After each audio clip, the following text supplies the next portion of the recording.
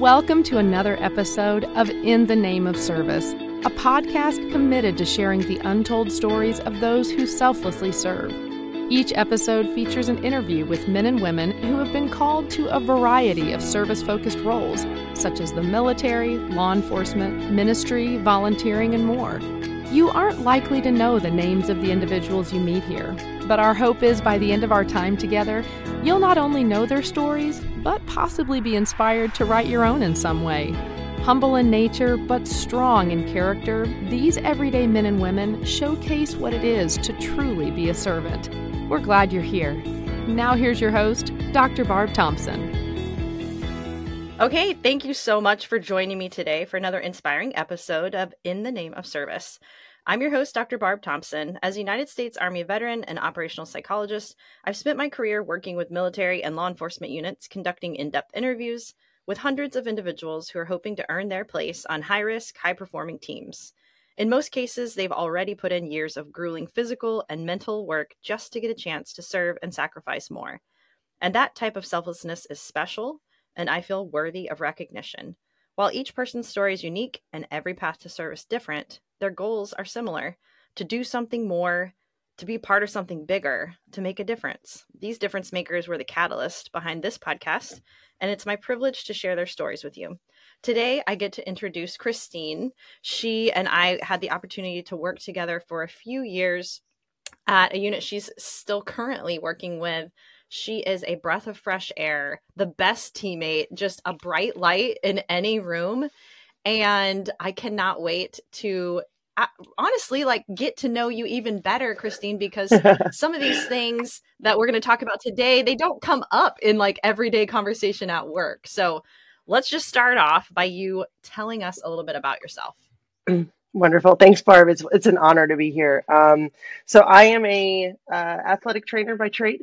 I am also a mom to a wonderful 19-month-old and a military spouse. I'm a Christian, and I'm also an online teacher. So I've done some teaching over the last 5 or 6 years through an online program. I graduated through the University of Delaware with my bachelor's in athletic training back when it was still just a bachelor's in athletic training in 2012. I have a master's in sports management, so I kind of jumped into the business field a little bit for the master's, and I completed that online, right? Yeah. A little bit of leadership aspect with it too, and that was kind of the motivation behind that. But I did that online while I was working full-time down in Georgia. And then I finished up my Doctorate of Athletic Training from Temple University in 2022, again online, and with the support of my current job, we were able to make that happen, which was pretty awesome. Congratulations. See, there's already, I didn't know that. Thank you. Awesome. Now, what are you teaching? So I teach in the sports management program where I graduated with my master's, and I teach in both the undergraduate and the graduate programs. I really enjoy it. It's just another opportunity to serve and give back and kind of help shape young minds. So online degrees were kind of pre-pandemic, were just few and far between, but they worked great for the working individual. And I think it takes a lot of grace to as you go through those programs, there's a lot of life that can happen with these individuals. There's people who are, in their 50s and even 60s that are hey, I've got a whole life. I've got family, I've got kids, but I'm trying to go to school in my free time. And then you've also got your average 19-year-old that is also trying to have some form of traditional college experience, but is also going to school online, which is not traditional at all. So, and now since the pandemic, I think we're starting to see more online opportunities. And for me, the appeal of doing a distance learning program was that I could still work full time and keep a roof over my head and not have to take necessarily as many student loans, and still be able to advance my career and my education. So that was huge for me. I took a couple years after I did my bachelor's to figure out exactly what I wanted to do a master's in. Now athletic training is entry-level master's. So you don't really have a choice now if you're going to do the program, but I wanted to see, it's the profession's expanding, which is really cool to see.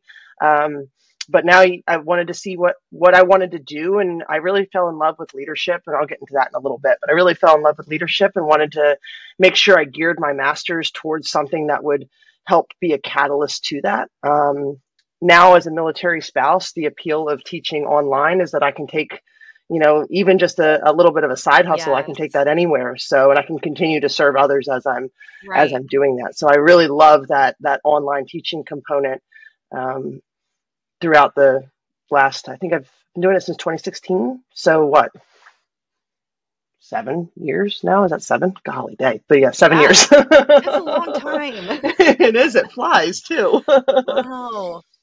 Okay, I'm going to call you Dr. Castillo for the rest of the interview. That's so cool. Yeah, it was, Okay, I finished. how in the world? Yeah, go ahead. Sorry, I finished it with a newborn. So I finished that degree. I figured I could either do it with a mobile 1-year-old, or I had like 2 semesters left, so I could either finish it with a newborn or finish it with a mobile 1-year-old. And I think I chose the lesser of the 2 evils. So it was rough, but Yes, it's you done. did. You did. How did you even get into that field, Christine? By the way, I'm just always so jealous of your team. I always loved hanging out with your team. You guys probably guessed by my frequent appearances down in the gym and in y'all's space.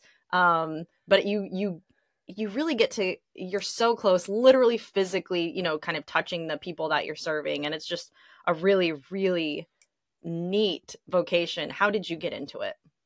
So athletic training, I mean, honestly, the good Lord's what brought me there. Ultimately, growing up, I'll go back pretty far, but growing up, my dad was a really influential in kind of my ability to spread my wings and fly and get out of the house and chase my dreams. So he was always big about putting strong role models in front of me. It was never like, hey, you're a girl, so you can't do anything. Like, you can only do this or you can only do that. It was like, I'm going to put strong role models in front of you. I have 2 wonderful parents that both of them were in our home growing up. And but my dad was very much so like, let me put strong role models in front of you. Find something that you love, find something that you're passionate about, and make that a career. So growing up, I kind of went through several career options. I would say, like in high school, I've always been a little bit of an old soul where thinking kind of like, what do I want to be when I grow up? And all of them were kind of, I would call them servant careers. So teaching, like volunteer organizations, stuff like that. But I ended up having several injuries in my attempts to be athletic. We'll call it that, my attempts to be athletic. And I realized pretty quickly, I actually was looking at physical therapy as a degree. And there's a lot of overlap between physical therapy and athletic training, but I was looking at physical therapy originally. We have a good family friend who's been an uncle to me throughout the years that was an athletic trainer. He's like, hey, at the time, athletic training was still entry-level bachelor's. He's like, if you want to go PT, great, but go athletic training undergrad, because I think you'll really enjoy still being around these sports and the athletic population. I was like, you know what, you're right. Like, this sounds very interesting. So I got into the thick of it at University of Delaware, realized that I really wanted to stay around athletics, not really understanding that like physical therapy had, different little facets that you could be a part of too. But I had really started to kind of get into it, but realized I wasn't really into like the traditional college setting. Like I had a good time during my clinicals. Like I really, I learned a lot. I ended up interning for a small D2 school my senior year, like off campus, and really was kind of able to come into my own and still enjoyed it. But I was like, I don't know if I want to be a part of traditional college athletics. And so I went to college. My freshman year was 2008. I had friends that were deploying that had enlisted. And let me tell you, I got really good at sending care packages overseas and could get homemade cookies overseas still soft. So that was kind of my what I call my superpower at that point. But I realized I was like, I want to do something more than just bake cookies. I was like, how can I serve? I kind of wrote a military career of myself, like my own, off because of just shoulder injuries and kind of my propensity for banging myself up musculoskeletally. But I was like, what can I do to help serve our people who serve us and protect our freedoms? What can I do to make that a career? I was like, how can athletic training fit into that? And I remember walking back from class one day and I'm like talking, I'm like, good Lord, like, give me a sign. Like, what do you want me to do? And I look up on the side of Perkins Student Center at University of Delaware, and there's a literal sign that says civilian jobs working with the military. And I was like, man, you got a sense of humor. And there was a time I stopped and I like kind of half cried, but also was laughing. And I was like, all right, I'm going to take this as like the sign that you're giving me. And, right. So like, I went into a deep dive, borderline obsession, of just trying to make my connections and figure out like, hey, does athletic training exist in the military setting and how does it exist? So I knew the value. Somehow I already knew the value at like 20 years old of making connections and networking. And I started building kind of that base of, all right, what's going on in the military setting? I had found out about Center for the Intrepid and all the great work that they were doing with wounded soldiers and wounded service members, and thought maybe that would be somewhere where an athletic trainer would exist. And there were some different grants that I found myself a part of. There was opportunities with the Injury Prevention Research Lab of Uniformed Services University, and that was kind of my first foot in the door. But I ended up just kind of like it snowballed from there. People knew people, and the athletic training community in the military at the time was, and it still is pretty small. We're still technically considered an emerging setting by the National Athletic Trainers Association standards. But so it was very easy to kind of be like, hey, this person knows this person. Let's get introduced. And this was back in, so I graduated 2012. I'd already done a couple like data collection trips, both to West Point and Camp Lejeune, doing a couple of different their projects with Uniformed Services University. And then in 2013, the Auburn University Warrior Athletic Training Program expanded their graduate assistant program at Fort Benning, because they were basically taking, instead of like graduate assistants as athletic trainers working with a sporting team, they were working with basic training units down at Benning. And in 2013, it expanded to include full-time positions across 5 different brigades, which was huge. So I actually, at the time, it was actually an entry-level position, which was awesome. And I took a chance and ended up getting a job down there and going down there. And then that just kind of expanded from there too.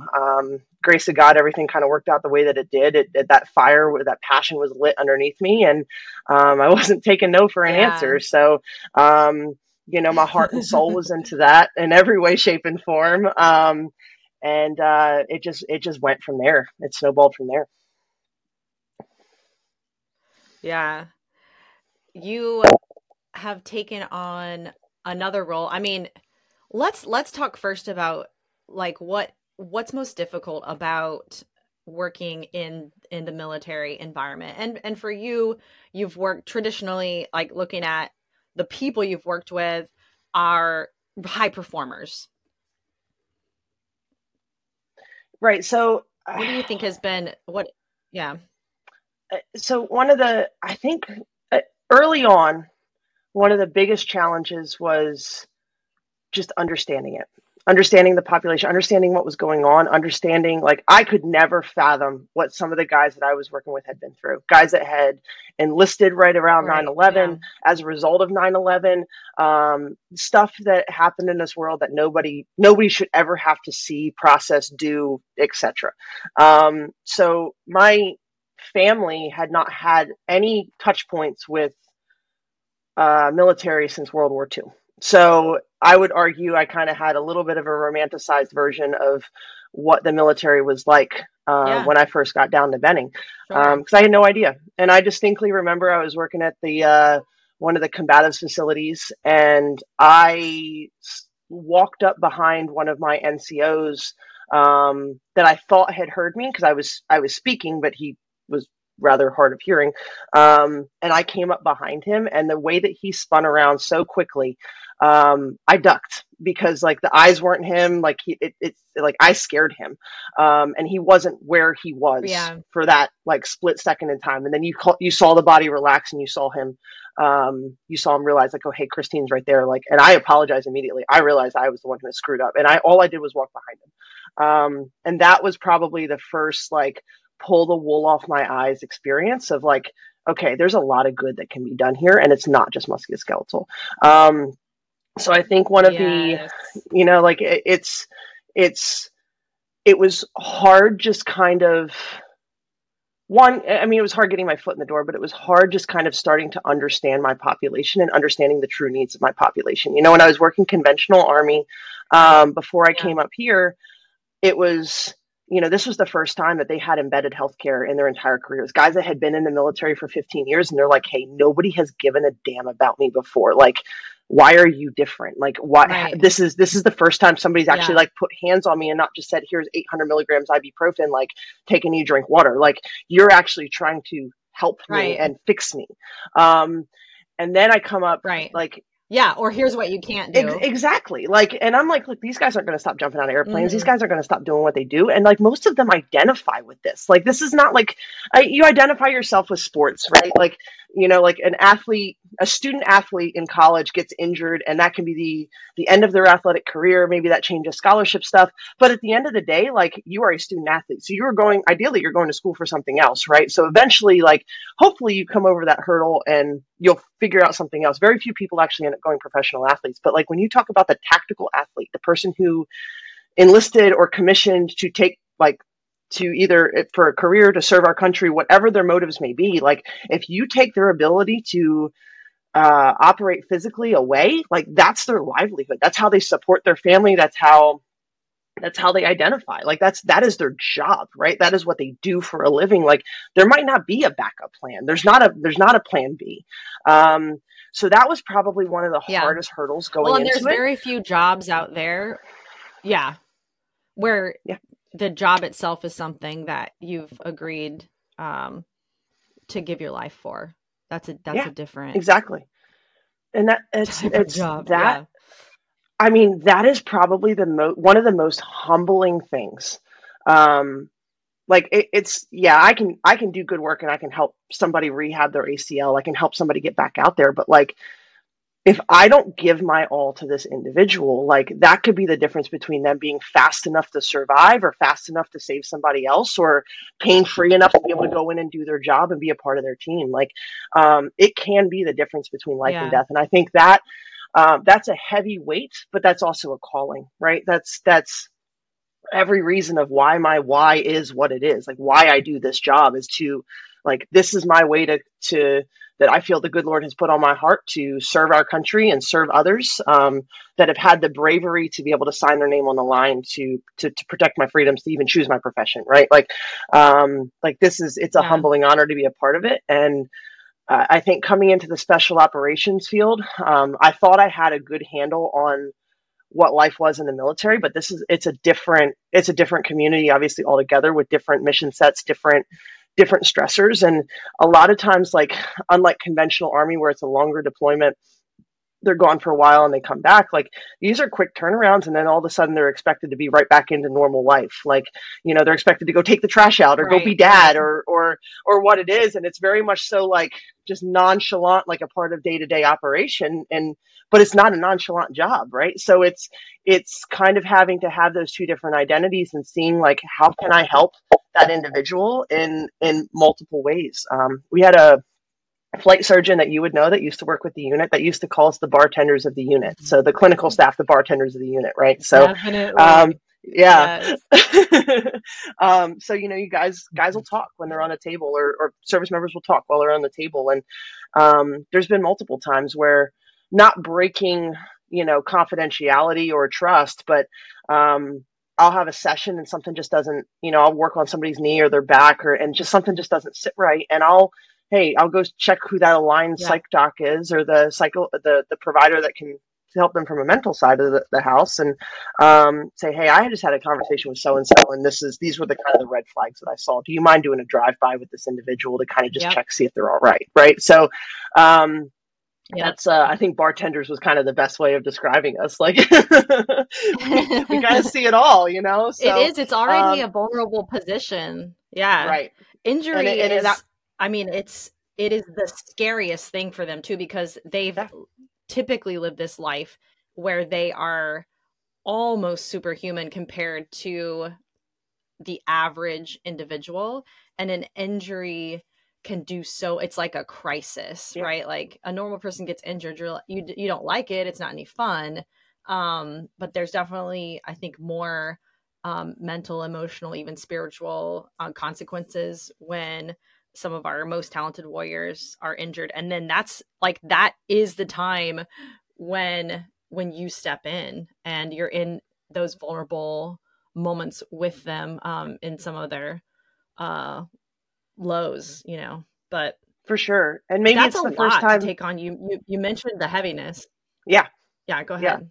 And that's and it might be the first time, like I'll touch on one other thing and then I'll comment on that one too, but it might be the first time that individual slowed down, right? So like maybe they've been running in their mission set for the last 5 years, and then suddenly it comes to a screeching halt, and that's the first time that they've had to deal with some of those demons or things that kind of are just been kind of pushed underneath the surface for so long, and that's when you start to see things kind of come to a head.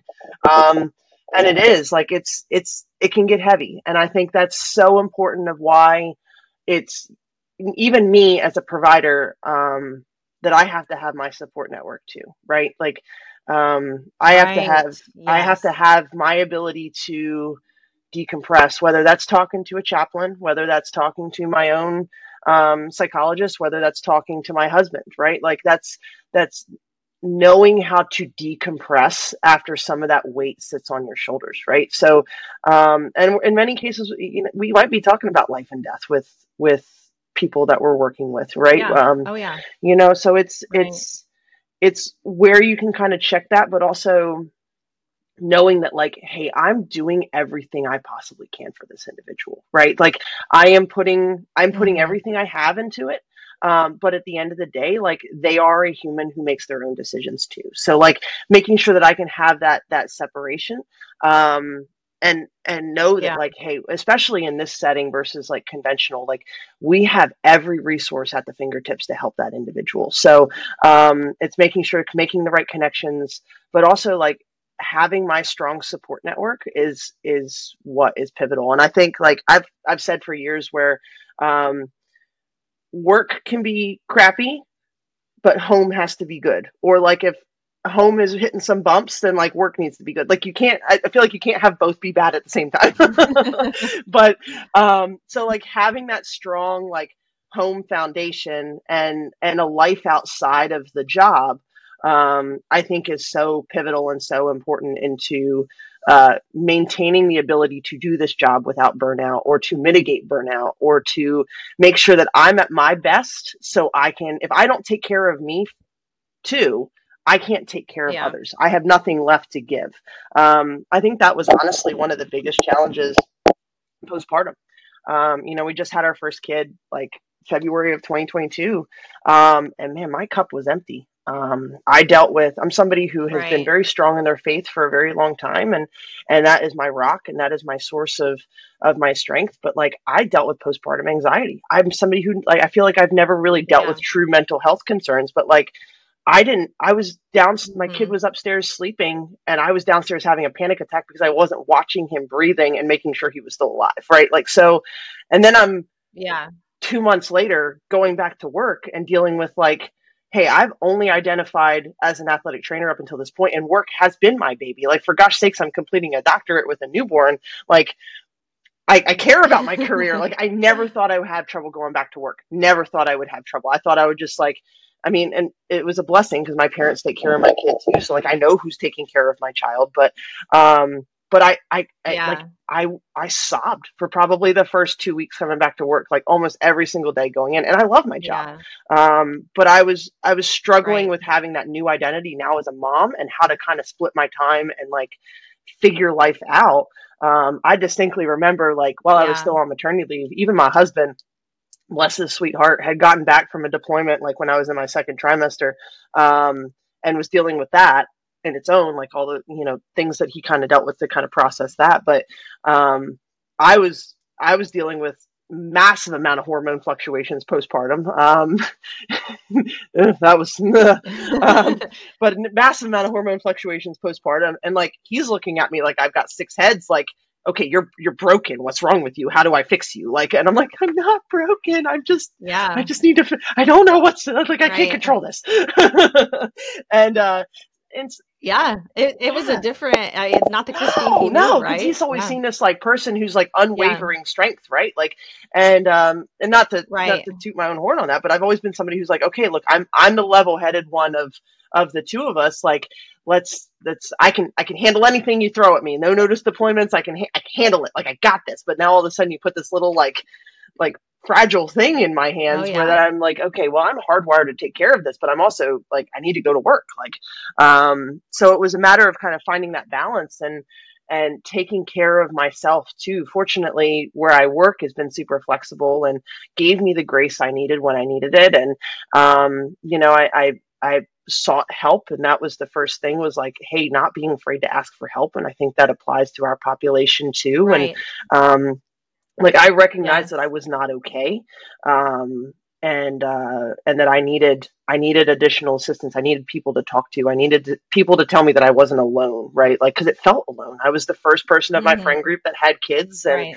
nobody else was in my shoes, right? So it felt like nobody else was in my shoes. It always feels like you're like the only one going through these things, but um, I know, but right? so it was a matter of like, okay, like taking the time and then to lean back into my faith, because that was so important for me, and figure out like, okay, like, God, you've got this. Like, what do I need to do? Like, where do I need to be? Like, where does my heart need to be? And it's okay to shift what your calling is too. Like, and right now at Right. that moment, he Yeah. was calling me to be a mom, but also like, okay, how do we benefit? Like, how do we still balance being this wanting to serve others in the way that I currently serve them, and like, can we still make both work, or do we need to look at a career shift, right? So like, I Right. think it's kind of, there's a lot of things that I've learned about myself just in the last year and a half, and honestly, like, Hmm. dealing with kind of that first bout of mental health struggles of my own, like, I think has made me a better clinician.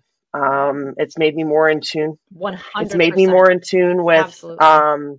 my population, and honestly, as a result of it, like, I've gotten super connected with some of these community resources that have helped me both on the my side of town and kind of over on towards where a lot of our guys live. I've gotten connected with a lot of these local Yeah. resources. It's kind of become a passion project, and I've actually sent lists of resources to spouses that are going through similar Hmm. things, or maybe need some, physical therapy postpartum, like things like that. And I think it's something that the good Lord put on my heart to help, another way to serve others and serve this population, even down to building out prenatal and postpartum programming for either unit members or referencing ones that spouses could use.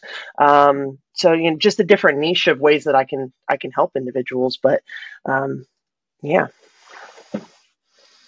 Yeah. Well, thank you for sharing that. I think we, especially like, we should be the first, those of us who serve others should be the first for to admit like that it's okay to be just a normal Yeah. human being, and that every single person struggles. For sure. But the faster you reach out and you don't isolate yourself, then the faster that track is back to feeling quote unquote like yourself again. And in the midst of that, like when you choose to let go, right, of the pride and the shame and the Uh-huh. guilt and the lie that we're the only one going through that, when you let all of that go, like the gift is so much bigger. It's such a good Oh yeah. trade-off. But But it's so scary. it's a daily recommitment too, right? Like, my Yeah, my yeah. son was sick a couple weeks ago, and I had to call out last minute from work, because it's usually like, inevitably, it's always when like my husband can't flex or something like that, right? That's when the stars Of align. But course. um, Yeah. he's super helpful. He's a wonderful, wonderful husband and dad. But there's just sometimes when like it's mom that has to bend, right? So, and I had to call out from work last minute, and there's a guilt that's attached to that, because it was, I was always the dependable one. I was the one that was, like, yeah, I can be there and help you set up with this at 4 o'clock in the morning. Like, no problem. But now I got to say no, so Exactly. Right. there's a guilt Right. that's attached to Right. that. And you can have a great career and you can have a wonderful family, but there is at some point when you have to prioritize one over the other. Right. So, Right. those two Right. things will compete. And it's a matter of, again, having that good support structure at home. That good support structure at home and making sure you know where you can give and just give and take and communicating with your job or your spouse what you need. And I felt guilty, and it took me a little bit to let that go. I'm like, I had to shift things around. Somebody had to pick up my slack, this and that, but Right. it's okay. And it's letting that guilt go. And it's I Mhm. think it's a daily recommitment for sure. And there's a lot of prayer that goes into that too. So Yes. Well, tell us a little bit more about your experience as a military spouse, and just what that's been like for you, some of those challenges unique to that experience. I think I joked when we first got married. I got drop kicked into it. That was my experience as a military spouse initially. We had gotten married in our backyard, eloped kind of military style, which nobody in my family understood. I think they were expecting a baby announcement shortly after. They're like, "Why would you do this?" And I'm like, "Why? Like, it's just a different Yeah. lifestyle." And the reason Yeah. why we did it was proven immediately almost following. So he had just gotten back from a deployment, and I said, "Look, I don't want to do another deployment as a girlfriend." He had gotten stuck when the whole COVID pandemic happened. So he was supposed to go for 60 days and was gone for 5 months. And I was like, "Look, I don't want to do this as a girlfriend anymore. We've been talking about getting married." And so we got hitched in May of 2022 or 2020, excuse me. And then a week later, they got activated again to deal with another response. And I'm like, this is why we got married. Like, aside from the fact that, I actually really love and cherish my spouse, but we ended up, we tried to plan a wedding reception in October of 2020, had to cancel it because both of us had gotten COVID a week out from it. Tried to reschedule it in September of 2021. Again, just celebration with the family and friends, like fairly low key, but still wanting to have those experiences for my parents and have those memories and photos. Then canceled it again because he was deployed and I was in my end of my first trimester and beginning of my second trimester. And I was like, I'm done. I give up. So I think being a military spouse has taught me a lot of resiliency in ways that I never thought possible. But it also has given me such of an appreciation for what's important. So while all of those things were annoyances, they were not the end of the world. Because at the end of the day, my husband came home from deployment safe. He is still able to be a dad. He's still able to be a husband. He's alive, right? Like that is something that I don't take for granted.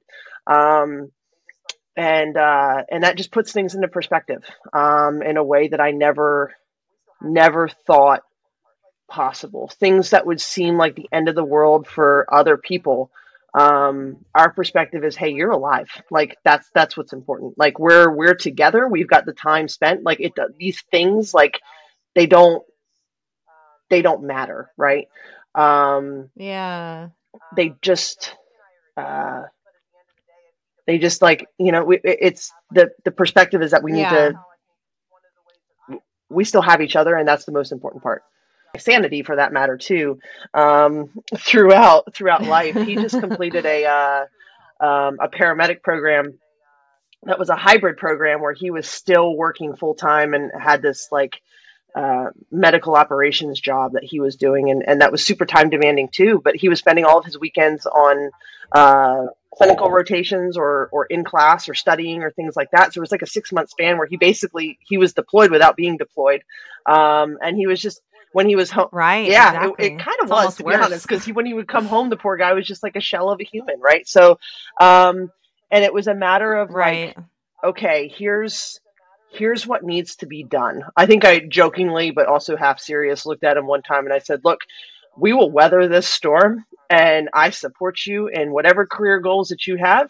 But right now you can have one of two things. The house can be clean or everybody can be alive. Like, both cannot coexist.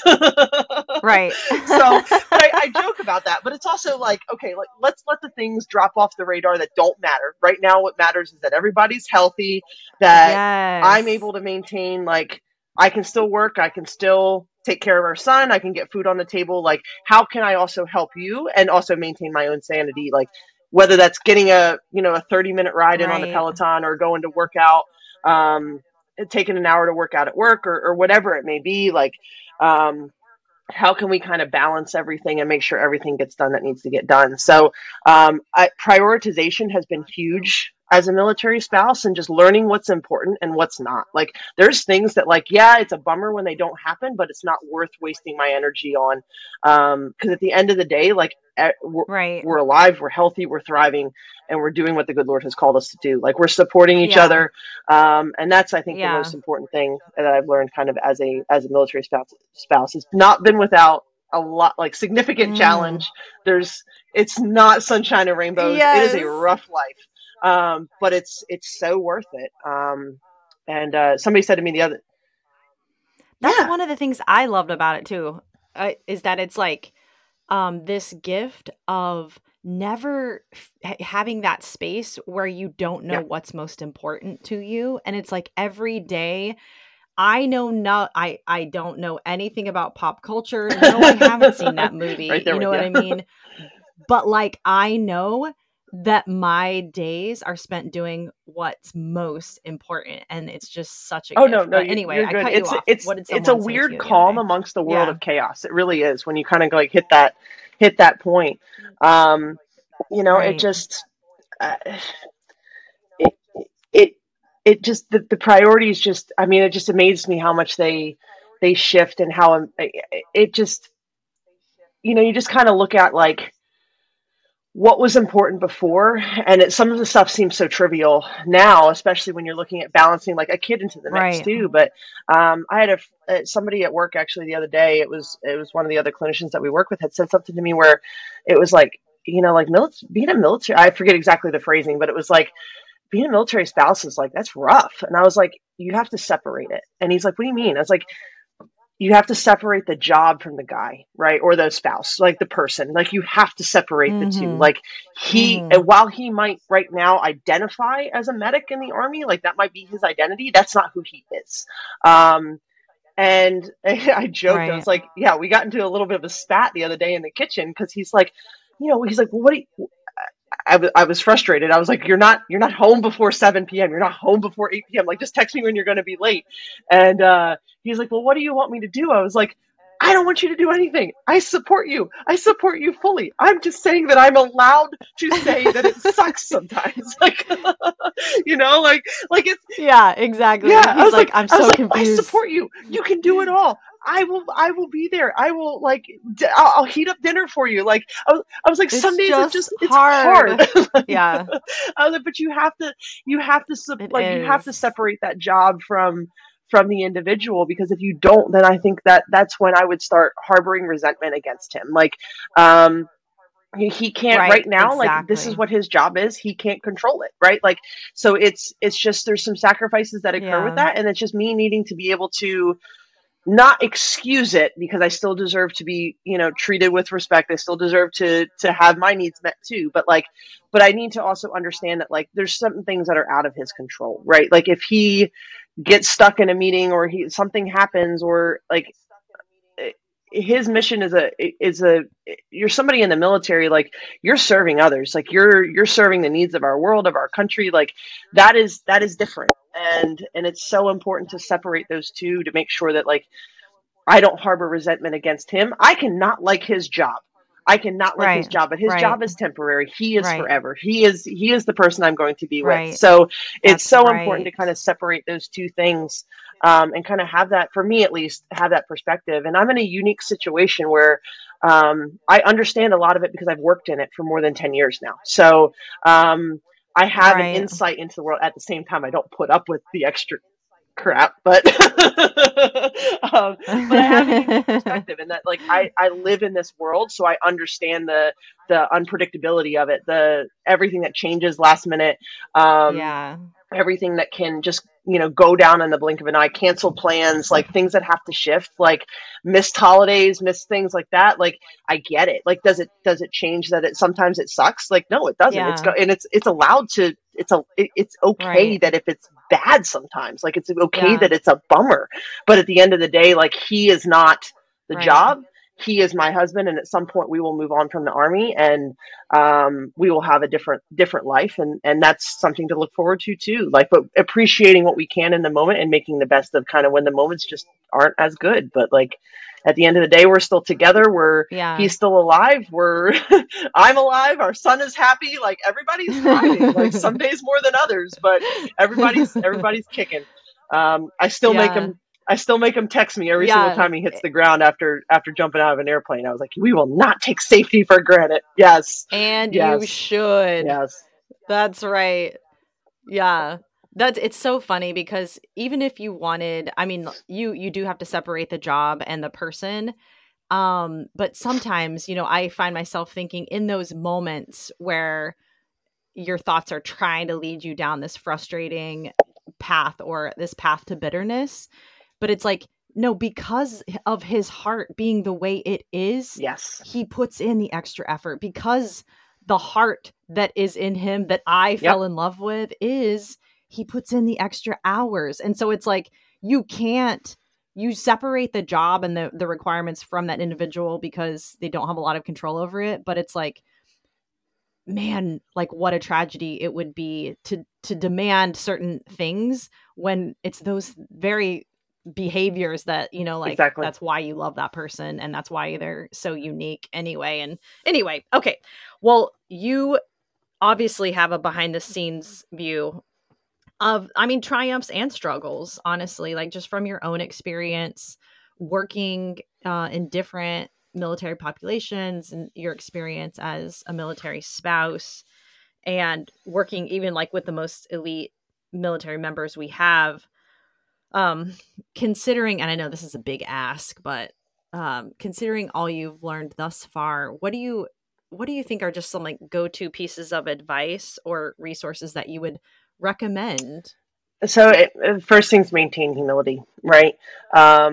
Everything from being a military spouse and being married to somebody who's in the military to doing this job and serving those who have put their lives on the line for this country. Like, I don't take that lightly. I never take that lightly. It's an honor to serve in this way. It's an honor to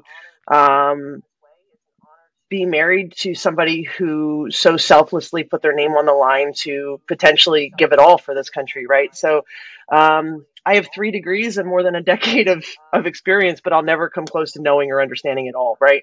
And the second that I start thinking that I know it all, that I can handle anything that comes my way, and that I've got this, I've seen it all, right? That's when I fail my population. That's when I fail as a wife. That's when I fail as an athletic trainer. That's when I fail this population. So maintaining that humility is so important, and never forgetting my why, right? So I think it's so important too. You talk about resources. It's so important to check in with my own mental health, to check in where I'm at, and to like continue to fuel that passion underneath, whether that's a podcast on the way to work, or that is, reading a leadership book, or looking at like different ways that I can continue to expand my skill set, like never losing that spark, never losing that passion.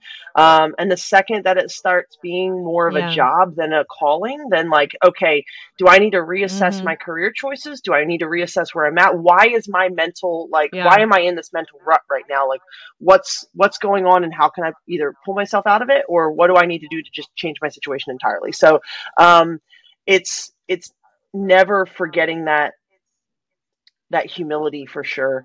I think one of the biggest pieces of advice, like I'm going to sound like a TSA ad here, but if you see something, say something, right? So just because something looks okay on the surface doesn't mean it is. And I could be the difference between life and death for that person. Right. So, I think that's so important where, like, in a multidisciplinary team like this, like, it's so easy to tap into the resources. It's so easy to walk into the next office and say, hey, I need you to do a drive-by with somebody because something's just not rubbing me right with this individual. Like, something is off underneath the surface. Like, I know this person and they said X, Y, and Z, and it just strikes me as odd. But like, as a military spouse, like, I've also served as a soldier and family readiness group leader. I still do. But like, knowing the resources that I have available to me is where I take a lot of calm and peace. Right. So like, knowing how to help somebody and not just say like, not just say, I don't know and leave it at that, but like, I don't know, let me figure it out. So knowing your resources, whether you're a military spouse, whether you're somebody who works in this profession or just anything in general with life, like knowing what's available to help somebody out in their like time of crisis, because there might not be a lot of time where like you identify somebody who needs help, right? And you need to get involved and get into the weeds, right? So, especially with our job as an athletic trainer or clinician, so you got people on a table, like they're already in their most vulnerable, like you said, like they're already in their most vulnerable position, right? So they're already like, things have already shifted. Like, it's important for me in that moment to know exactly how I can help that person, or to know the resources that I can access in order to help that person. And then I think, like, just what we were talking about before, like, if I was giving somebody advice as a spouse or somebody who's about to be a spouse, like, separate that person from the job, right? Like, I think we're in a time where divorce rates are super high anyway, but like, especially in the military field, like, it's not an easy lifestyle. Like pulling the wool off my eyes and not romanticizing what it is in this field is super important, and was super important, like, from the get-go. And that comes back down to maintaining that humility, but like separate the person from the job, right?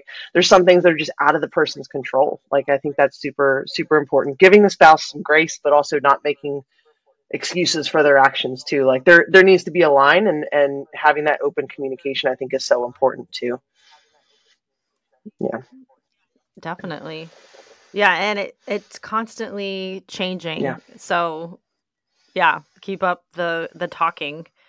There's no, it's really hard to draw a line in the sand, because that line no longer makes sense in a different circumstance or situation. So yeah, don't keep up the communication. Don't draw lines in the sand, and separate the job and the person. Yeah. Give grace. Okay. If there's someone listening to your story, they feel that urge, they feel that call to serve in a way that's unique to them, but they don't know where or how to get started. So would you suggest? I mean, if you're a faith, you mentioned, if you're a faith-based person, like, pray. If you're not a faith-based person, consider praying. Like, walking with the good Lord in this life makes the water far less murky. It really does. And it just lights the way. Like, I'm here in this moment exactly as I am because the good Lord put me here, right?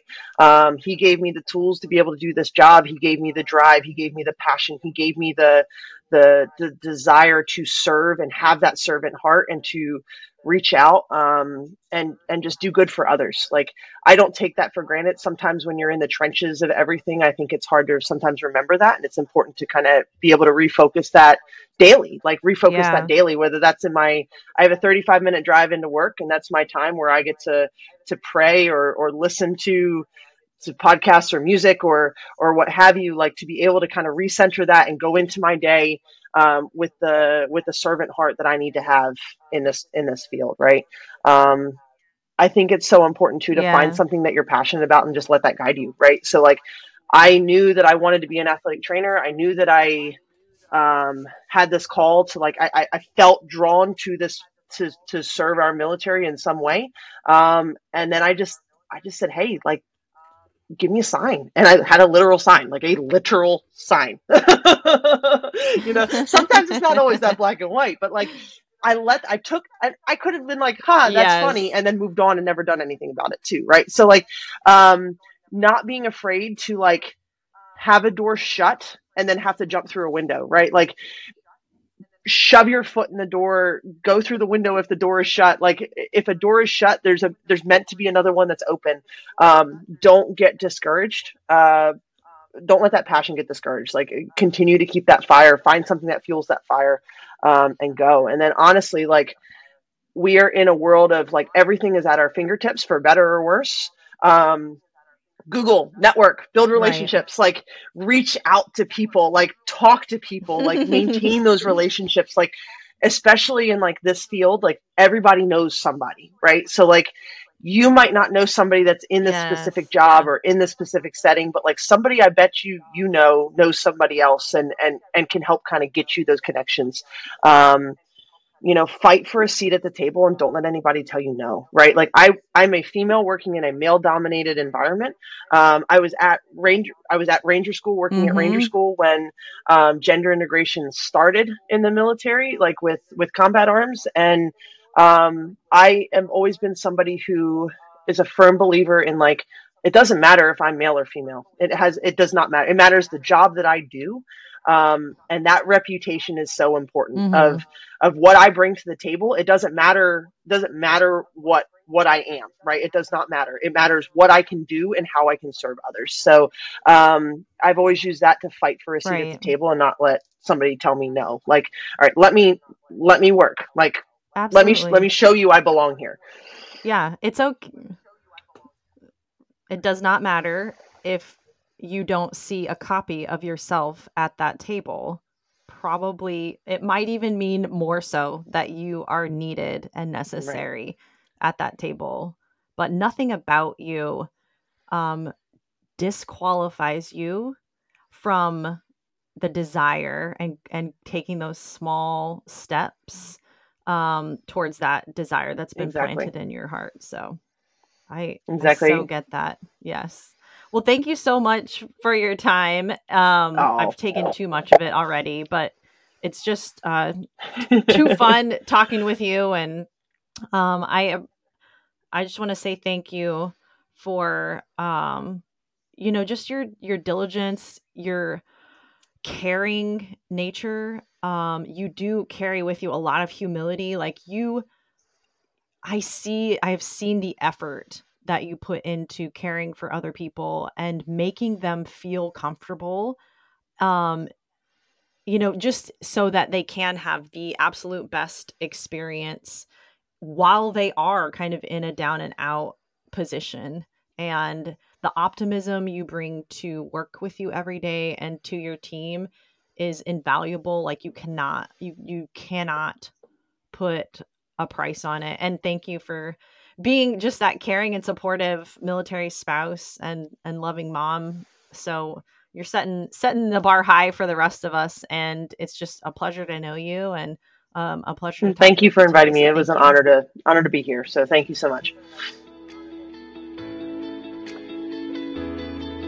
Hey everybody, thank you for joining us for another incredible episode of In the Name of Service. If you enjoyed today's episode, please like and subscribe. And of course, feel free to share with those you feel would like to be inspired. Have a difference maker in your life that you'd like to see featured? Reach out to Dr. Barb Thompson at inthenameofservice@gmail.com. We'll see you next time.